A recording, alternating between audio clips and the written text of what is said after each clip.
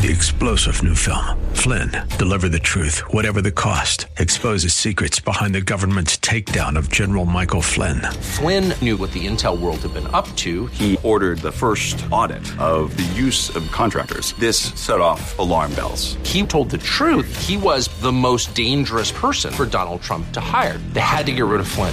Flynn, deliver the truth, whatever the cost. Available now. Watch it today. Go to salemnow.com. salemnow.com.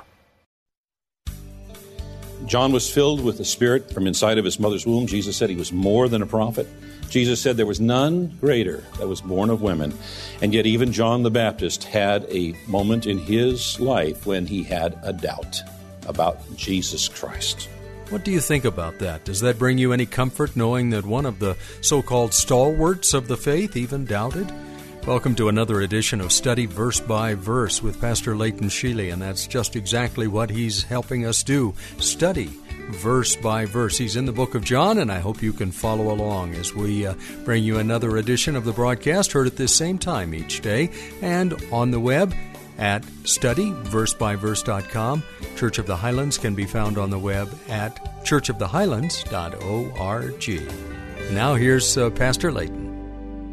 Well, the scriptures say that one day Zechariah was on duty at the temple, and his name was chosen by Lot to go and provide and offer the holy incense. Now, we know that Lot was not an accident. It was chosen by God because God had something very special to announce to Zechariah that day. As Zechariah was inside of the temple, an angel of the Lord appeared on the right side of the altar.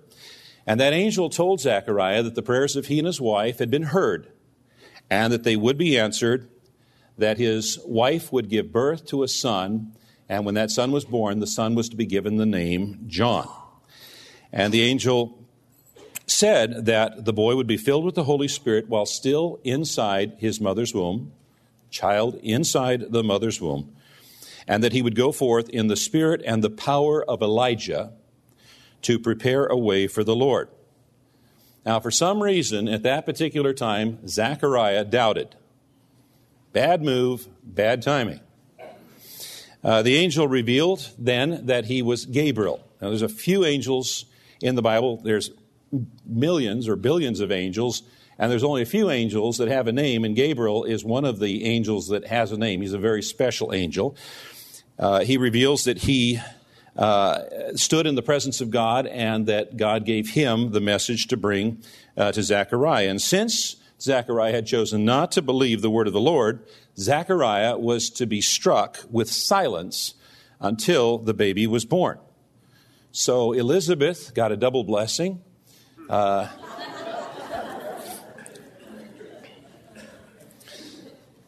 that's all I need to say. Now, the people outside of the temple, they got nervous because Zechariah was inside way too long. When he came out, he couldn't speak, and he was trying to sign to them, and so they concluded that he had seen a vision. And so after his duties were fulfilled, he was on rotation, he went home, and a little while later, Elizabeth conceived, and the scriptures tell us she kept herself hidden for 5 months. In the 6th month, the angel Gabriel appeared to a poor virgin girl named Mary, who was betrothed to a poor carpenter named Joseph, and announced that she would be with child conceived by the Holy Spirit. And the angel said in Luke chapter 1, "And behold, your relative Elizabeth, in her old age, has also conceived a son. And this is the 6th month with her who was called barren. For nothing will be impossible with God." And then after the angel departed, the story continues, Mary arose and went with haste into the hill country to a town in Judah, and she entered the house of Zechariah and greeted Elizabeth. And when Elizabeth heard the greeting of Mary, the baby leaped in her womb. And Elizabeth was filled with the Holy Spirit, and she exclaimed with a loud cry, "Blessed are you among women, and blessed is the fruit of your womb. And why is this granted to me, that the mother of my Lord should come to me? For behold, when the sound of your greeting came to my ears, the baby in my womb leaped for joy." So the Bible tells us that John the Baptist and Jesus were related. They were cousins, and they were both raised by godly parents. This was a family that was filled with the Holy Spirit. Now, those of us who are raised in Western civilization have a predisposition towards a corporate mentality, and we have a tendency to discount family. But God doesn't. What was the first institution that God created?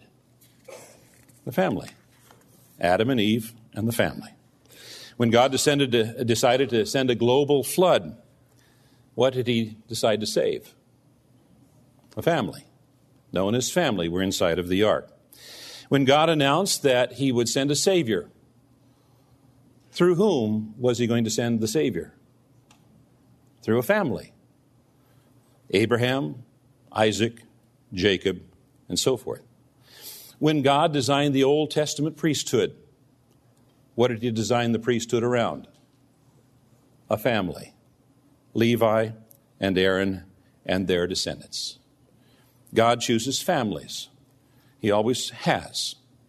And God chose this family, of which both Jesus and John the Baptist were a part, to bless all of us with salvation. Jesus and John the Baptist were cousins. And when they first met, both inside of the mother's womb, John the Baptist leaped for joy. Now, the scriptures tell us that John the Baptist lived in the wilderness, and he ate bugs and honey. Now, what does that tell us? Well, it tells us that he was not beholden to anyone. He didn't have a mortgage. He was a free man. And the scriptures say that John the Baptist would go out in the spirit and power of Elijah, and he did. John was not afraid of anyone. He told everyone to repent. It didn't matter if you were a leader or a common person. And he was out in the middle of the wilderness, but people would go out of their way to seek him out so they could listen, and their hearts would be prompted, and they would step forward to be baptized and repent from their sin. Now, John's popularity and his lack of diplomacy eventually got him in trouble with Herod. You see, Herod had seduced his brother's wife and was living in adultery. And John the Baptist, the preacher, kept making that a public issue. And Herod and the wife of his brother didn't want that always being brought up. And so what Herod did was have John the Baptist arrested in order to silence him. Now, he was afraid of putting John to death because of John's followers, and also he was rather intrigued with what John had to say. But he did want John silenced. And sometimes godly preachers have to say things that are not politically correct. And when they get in the face of government, the government's going to respond one of two ways. They're either going to repent or they're going to try to silence the prophet. That's the way it is. Well, Herod was eventually tricked into killing John the Baptist, and his head was served on a platter. Now, he was the last of the Old Testament prophets, and he was the first of the New Testament evangelists. And his message was, you need to become aware of your sins and choose to repent from them because your Savior is coming and you don't want to miss the opportunity for salvation. And there's something I want you to take home. Something about John the Baptist I want you to take home with you. In Luke 7, it tells us a story that happened not too long before John the Baptist was martyred. Luke chapter 7, verse 18. He was being held in prison. His disciples were keeping him informed of what was happening in the community and with Jesus. And in Luke 7:18, it says, the disciples of John reported all these things to him, and John, calling two of his disciples to him, sent them to the Lord, saying, are you the one who is to come, or shall we look for another? And when the men had come to him, Jesus, they said, John the Baptist has sent us to you, saying, are you the one who is to come? Are you the Messiah? Or shall we look for another? Jesus didn't immediately answer them. In that hour he healed many people of diseases and plagues and evil spirits, and on many who were blind he bestowed sight. And then he answered them, go and tell John what you have seen and heard, you have witnessed. The blind receive their sight, the lame walk, lepers are cleansed, and the deaf hear. The dead are raised up, the poor have good news preached to them, and blessed is the one who is not offended by me." When John's messengers had gone, Jesus began to speak to the crowds concerning John. He said, "What did you go out into the wilderness to see? A reed shaken by the wind? What then did you go out and see? A man dressed in soft clothing? Behold, those who are dressed in splendid clothing and live in luxury are in king's courts. What then did you go out to see? A prophet? Yes, I tell you, and more than a prophet. This is he of whom it is written, 'Behold, I send my messenger before your face, who will prepare your way before you.' I tell you, among those born of women, none is greater than John. And yet the one who is least in the kingdom of God is greater than he." Now this is what I want you to take home with you today. John was filled with the Spirit, the Holy Spirit, from inside of his mother's womb. Jesus said he was more than a prophet. Jesus said there was none greater that was born of women. And yet even John the Baptist had a moment in his life when he had a doubt about salvation, Jesus Christ. And this is the point. If the greatest man who ever lived had a period of doubt, who do we think we are if from time to time we don't also wrestle with a period of doubt ourselves? This is normal for thinking people. Thinking people think about thinking. And we periodically question our conclusions to make sure we are thinking clearly. We reevaluate the evidence. And you notice when Jesus described John as the greatest, it was after he had his doubts. Even though we might from time to time question, God is always, always faithful. Amen.